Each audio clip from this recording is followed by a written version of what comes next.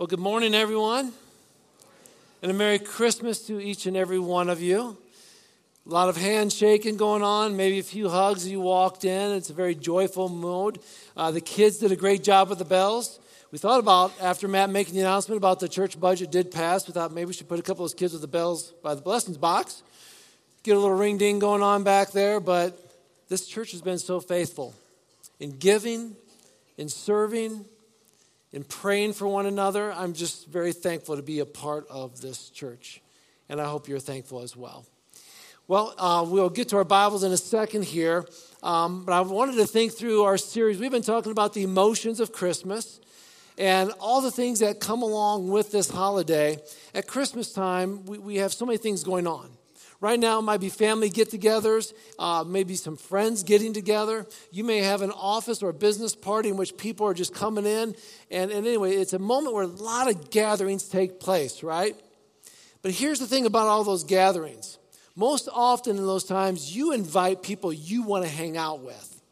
However, at some of these times, there are people that show up maybe at a company party, possibly even a family gathering. Somebody shows up, it's like, who invited them?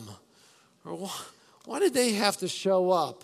You know what I'm talking about. It's that cousin Eddie from Christmas Vacation. It just shows up. You weren't expecting them, and it's like, oh, didn't see this coming, didn't see you coming. Well, again, we've been talking about emotions at this time of the year. And emotions are like uninvited guests. And sometimes they just pop up. And it's like, stress and disappointment, didn't want that to show up, right? Or maybe it's an uninvited emotion that actually you were glad that it showed up. Happiness, joyfulness is when those emotions show up. You're like, I'm so glad for how I'm feeling right now. Like your heart just feels so full. It's like a good invite, right? But the emotions, they're so unpredictable. Whether they're uninvited or invited, they just sort of show up. So I was thinking about this. I want to talk a little bit like psychology, but I understand this. I'm not a professional. I didn't take psychology courses, or at least a lot of them. I took a few, but that's not my profession. So bear with me as I just share some simple thoughts about how our mind and our will and our emotions work together. Because this is, mind, will, emotion. This is where Dr. Bill Gillum, I like how he put it. It's more like our thinker, our doer, and our feeler. That made a little bit more sense to me, right? But here's what's happening. How we feel about things and what our mind is thinking about things sometimes then plays out in what we do in our life. How we're feeling, what we're thinking, always plays out in our behavior. Now, I want to give you an example of how this all works, and then we'll make sense of this scripture-wise. Let's use the example of a grizzly bear. You're going camping, okay? And where you're camping, there happens to be grizzly bears. You come across a grizzly bear on your hiking trail. Now, you're a thinker. Your mind tells us that bears eat people, and you are a people, okay? So you're not in a good position. And you've read other facts about bears and all these kind of things. So here's what's happening. You've got the facts going on, but now your emotions are starting to kick in. You're dwelling on all these bad things. So fear quickly kicks out peace. You've got a lot of fear going on right now. So your emotions go from peace to fear. And you know, this might be good too, keeps you a little bit alert. But now your doer kicks in. Your will kicks in, and there's a response. You want to run in the opposite direction. That makes sense, right? Hold on a second. Because your thinker remembers now an article on the National Park website that says, here's how to respond if you run into a bear. So you start thinking through. You encounter a bear, you don't run, you let them know you're human. You sort of wave your arms, you talk calmly, you stay calm, you talk softly. That's your thinker at work. Right? Because, again, your mind's thinking this. But here's the thing. Knowing and doing aren't always on the same page. Thanks to your feelings and the fear that you have encountered, again, your feet just want to run.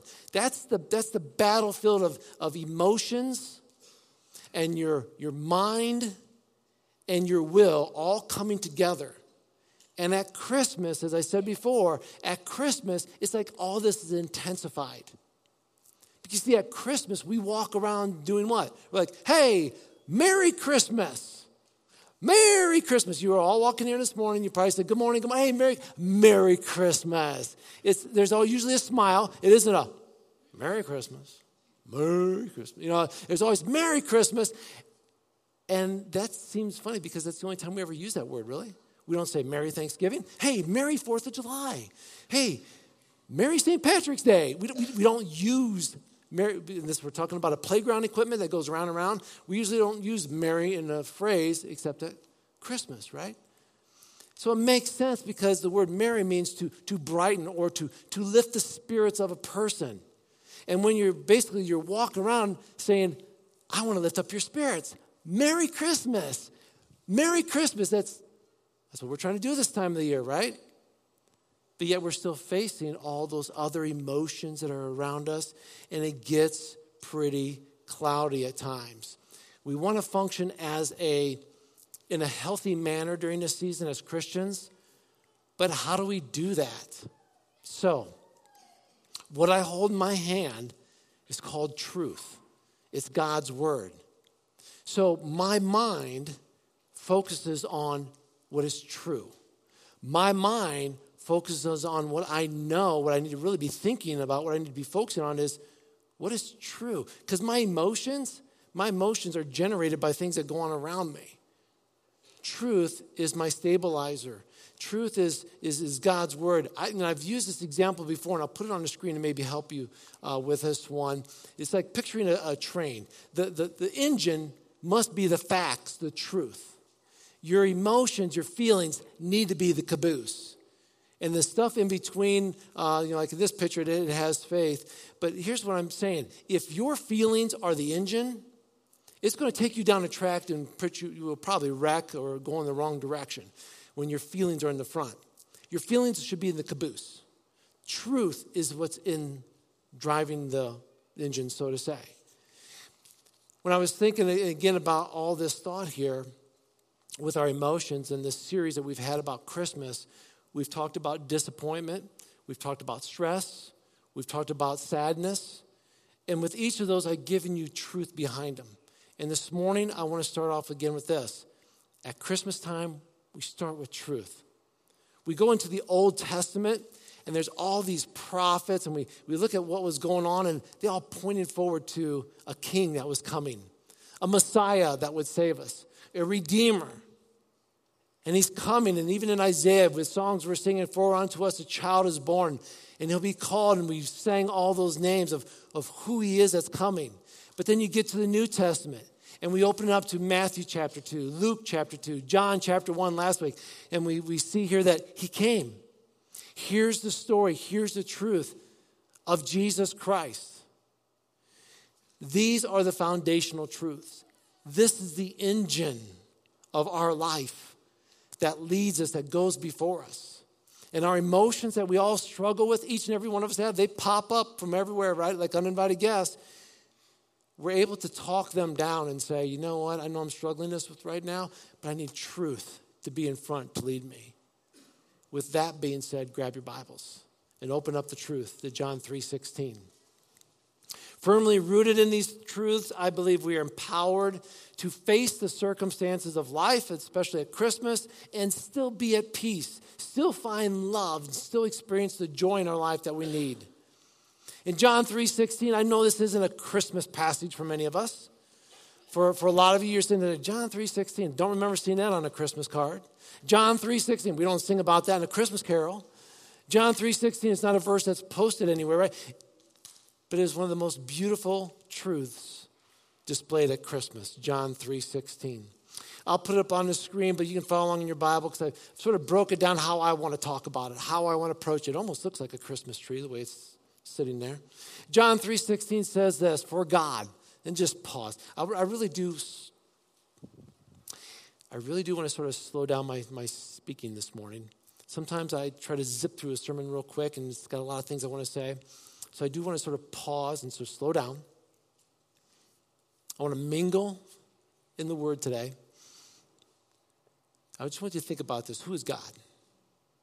For God, his attributes are endless. all-powerful, all-knowing, ever-present. He is holy. He is just. He is love. There is no God like him. The God that we read about in the Bible is just indescribable at times. Hard to define him. And yet there's so much about him. This is the God we're talking about. And what does it say? For God so loved. Not only is God defined as love, because you'll read later in the New Testament, it says, and God is love. I mean, it's like, that's him. He is love. And love is God. It's like, it's almost interchangeable. And it's like, God loves. He isn't just like an emotional feeling. He is action. He is selfless. He is sacrificial. That's what this love is. And love always compels towards action. For God so loved the world. That's us. This love is extended to everyone, to each, to all. No matter your background, no matter how much money you make, no matter what family you were born into, God's love is for the world, for each and every one of us. I'm going to refer to another Christmas. I'm not going to call it a classic, but it's a Christmas movie, Christmas with the Cranks. Many of you might have seen this movie, but Nora is one of the main characters, and she's in the grocery store. She is panicking because her daughter had changed plans. She's coming home for Christmas now. They were not going to do Christmas. They canceled their big Christmas party. Well, now she's coming home. Now she's got to put together a Christmas party in less than a couple hours. So she's going to the grocery store, and she runs into this gentleman. His name is Marty. Marty is to your far left in the picture. And Marty seems to know everything about Nora, her daughter, her husband, and everything. And she's like, I have no idea who you are. And it's sort of creepy, actually, that he would know all these things about her. And she's like, would you like to come to the party? Now, this wouldn't normally happen in life, right? But when you are desperate for people to show up, you'll ask anybody to come to your party. And that's what I was thinking about this moment in this movie. It's like some of us are just so desperate. Just come on. Can I just say this about God? God is not desperate for you and I. I don't think he is. It's like God's like, boy, if I don't have them, I'm nothing. No, God is God. And he's like, I'm not desperate for you all to feel my presence, but I would love for you to feel my presence. We're the ones that are desperate for God. And the invitation from God goes out to all of us. He looks at every one of us and each and where we're at. And here's the beautiful thing.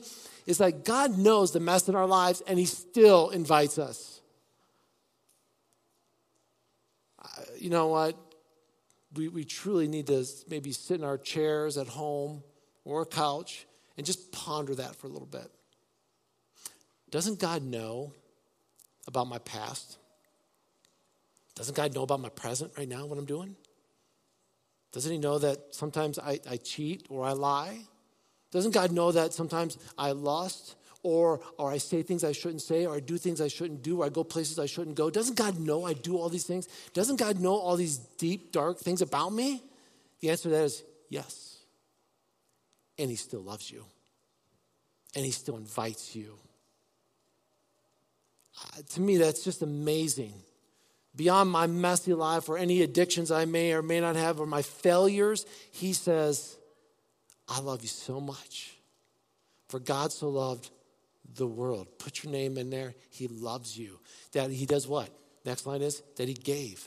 That's what love is. Love is not just that emotion. It's, oh, I love you. God just like, hey, I love you. I love you, love you, love you. And then he just stops. He didn't put a big banner across the sky, form it with clouds saying, I love you. He showed love. See, love is action. If you really love somebody, you just don't tell them you love them, but you put it into action. God says, listen, I'm telling you, and I'm putting it into action. He gave. And what is it that he gave? He gave his only son. His only son, the one and only son that he has, Jesus Christ. In John chapter 1, verse 14, and in 1 John 4, 9 and 10, we read this. So the Word became human and made his home among us. He was full of unfailing love and faithfulness. And we've seen his glory, the glory of the Father's one and only Son. 1 John 4 says this, God showed how much he loved us by sending his one and only Son into the world so that we might have eternal life through him. This is real love. Not that we loved God, but that he loved us and sent his son as a sacrifice to take away our sins. See, when you look at the truth of God's word, you start discovering who God is, what God did, and what God is doing, and it starts to sort of blow you away a little bit, right? If not, you're not listening. If this isn't hitting you at all, you're not really paying attention to what God is saying. Because none of us in here are worthy to be in the presence of God. Not one of us. If there was a king standing up here right now, not one of us would be able to come through those doors without special admission. To enter the presence of a king in ancient history was to find a quick trip to the guillotine or to the prison. That'd be invitation. And God says, I'm inviting you to be with me. You've all been invited. You know, there's a band called Down Here, and they sang this song, I don't know, 10, 12 years ago. I'm not even sure how long ago it was. I tried to find this song. It's like, I've been hearing it the last couple of years, and I heard it again this year, and it's been on repeat in my car when I have the opportunity to hit repeat. Because I love hearing this song. And so I looked at it, it's actually pretty old. But the chorus goes like this. I'll put it on the screen. How many kings stepped down from their thrones? How many lords have abandoned their homes? How many greats have become the least for me? And how many gods have poured out their hearts to romance a world that is torn all apart? How many fathers gave up their sons for me? Only one did that for me. Only one did that for me. And I love hearing that song. It's like, oh, well, how many kings did step down off their throne for X? How many lords have abandoned their homes for X? Just one. That's my God. He left his throne. He left heaven. He became the least for me and for you. It's a really actually powerful song. When I think about it, that only being one God, one Son, and he was given to us, church. He was given to us. It goes on to say that whoever, there it is again, the invitation for all, whoever believes in him, and there's the action. Here's where we get to choose to trust God or not. See, it's our choice. It's his gift given to us. It's our choice to open it up, to receive what God has given us, to take that into our life and say, I believe in God. I trust him. I trust what he has done. I know I have sinned. I know I've blown it. I'm asking for forgiveness. God, forgive me of these sins. Come into my life. I'm trusting you. I'm following you. That's the gift he's given us, and we just have to receive it. And the question is, will you? And Scripture goes on to say, those who believe in him what? Will not perish, but have eternal life. You know, my first thought is when I think of that, not just being in heaven and whatever heaven's going to look like, but it goes back to Adam and Eve. When Adam and Eve were first created, they walked in the garden before sin ever existed, or sin was in there. There's this perfect earth. And Adam and Eve walked with God. How cool is that? To be in a place where there's no tears, there's no pain. Right now, you got arthritis in here. Guess what? You won't have it in the presence of God. You won't have it in heaven. Cancer, sickness, you got a sniffle going right now, a little runny nose. That's gone. All of it's gone. Any fear, any of those negative emotions, that's gone. It's going to be incredible. That's what I think about. It's like, will not perish, but have eternal life. I have an eternal hope. I will be in the presence of my God. And so will you if you've received this invitation, if you've trusted in him. And to see the key to finding this peace and this hope and this love and this joy, those are incredibly welcomed emotions that we all want, right? But it's all wrapped up in what? In truth. This, my friends, is what leads us in our life. This is the engine. And all those other emotions that we want, those are the caboose. Those come right along when we place our trust in the truth. When we look to the word for that direction. And here's the thing too, when you're moving down the right direction based on truth, There's action that always follows. I've placed my faith in Jesus Christ. Good. Now there should be some action following this. We sang this in the song right before the sermon, and that was, "Oh, come all ye faithful." I know you can't read it. Small lyrics there. Just a reminder, here's the thing. This is the invitation to all believers, to all who are faithful. You're filled with this new emotion, this joyful. You're filled with confidence. You're triumphant. Oh, come all you faithful. Come on. You believe in him? Come on, faithful. Joyful and triumphant. You're victorious. You're invited to come and worship, and there's the action. Oh, come, let us adore him. We're called to come and worship. The Bible is referred to us many times throughout Scripture as being sheep. If you know anything about sheep, they're not exactly the smartest. Here's the thing, they tend to stray from the herd at times.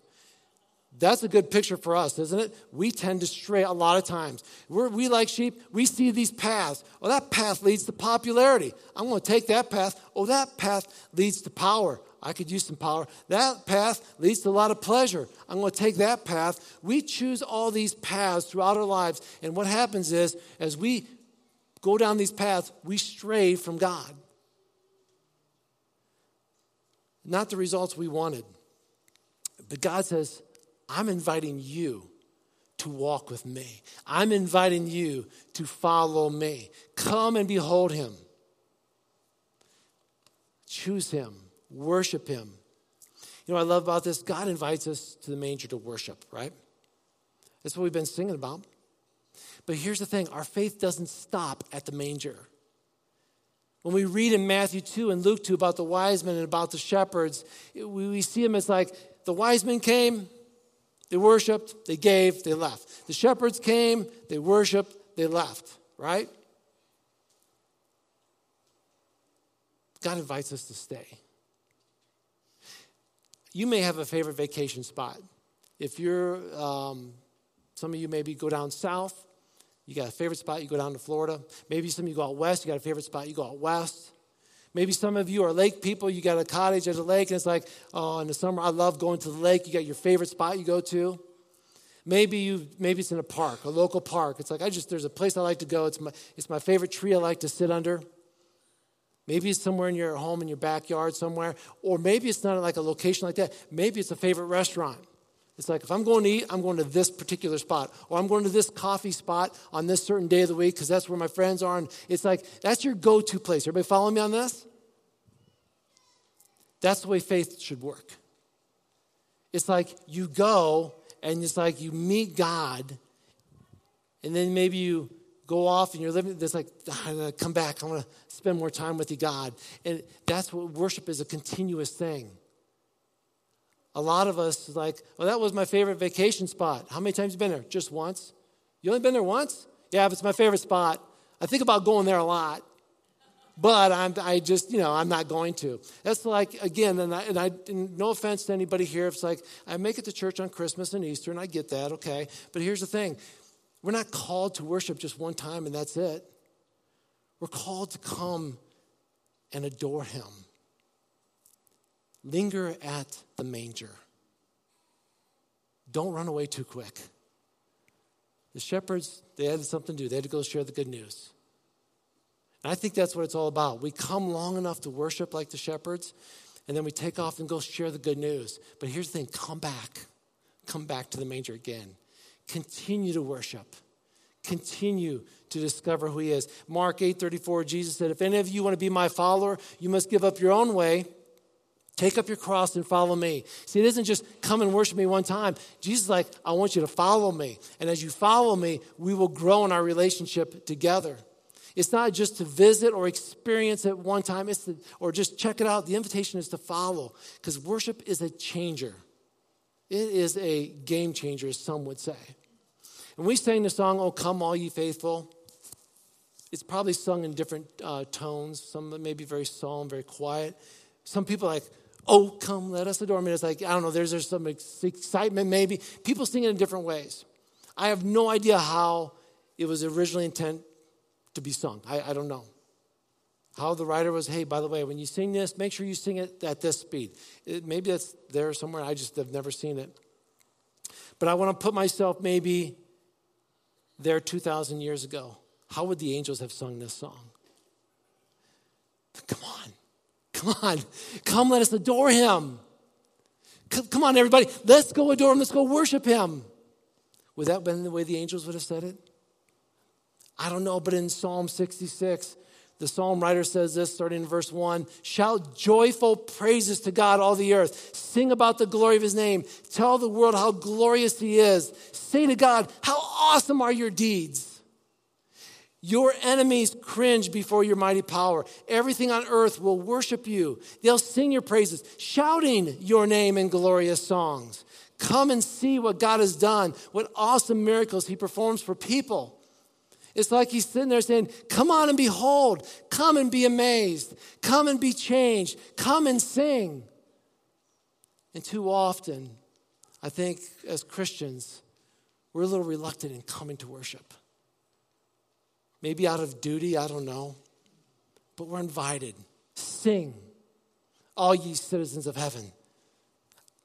In that song, it's funny, or not funny, but it's unique that he's sitting there saying, hey, listen to the angels singing. They're shouting it out. Come on. Sing, all you citizens of heaven. Heaven's celebrating. Heaven's rejoicing. Heaven is exalting. What are we doing down here on earth? Should we not be celebrating as well? You see, again, truth. The truth of who God is, what he has done, how he loves us, compels us forward. It is the engine of our life. And our emotions follow. Our will follows. The shepherds left their sheep. The sheep is their income, their responsibility. They abandoned reason. They took an invitation to come and behold. In their mind, they could have been thinking, it doesn't feel right to leave the sheep by themselves. But the truth is, the Savior's been born. The Messiah is here. I know how we're feeling, but let's go follow what is true. The wise men abandoned their comfort, their resources to travel a long distance to worship Jesus. The question is for us, what will we abandon to worship Jesus? Our emotions, our joy, our will, our living is based on truth. Unchanging, absolute truth. Jesus is not just a reason for the season. He's the reason for every day of the year. On December 26th, those of you with artificial trees will fold them up and put them in a box. Those of you with a real tree will pull it off its stand and throw it to the curb or dispose of it in some other way. You all will grab your decorations, you'll box them up. You'll take your lights and so carefully spin them up instead of rolling them up so they're not tangled. And you'll put them away very carefully. You may take down all those Christmas cards that have glitter on them that you've been cursing at for a while. And you'll take all of them and you'll put them in the trash or in a keepsake. You will take every other decoration down around the house, box it up, put it in there. And then you'll be calling your favorite fitness center and thinking, how can I get rid of all this Christmas sugar that I took upon me, right? That's what happens after Christmas, right? And all these thoughts about Jesus and the Advent candles get put back in the storage. And it's like, oh, that was fun. Can't wait till next year. Jesus is not the reason for the season. He's the reason for every day of the year. When Christmas becomes an afterthought, keep worshiping Jesus. Keep worshiping Jesus. Come and adore him. Worship team, would you come forward, please? Do me a favor and linger at the manger. Stay for a while. Continue to worship him. I think about this. Sometimes we rush to things so much. I mean, I get it, especially if you got kids. It's like, we're going to open up our presents tomorrow morning, and it's like, forget breakfast or eat breakfast as fast as you can, right? Let's get to there as quick as possible. It's like we just want to get to the presents, right? And we want to get to Christmas. Can I just say this? Just relax.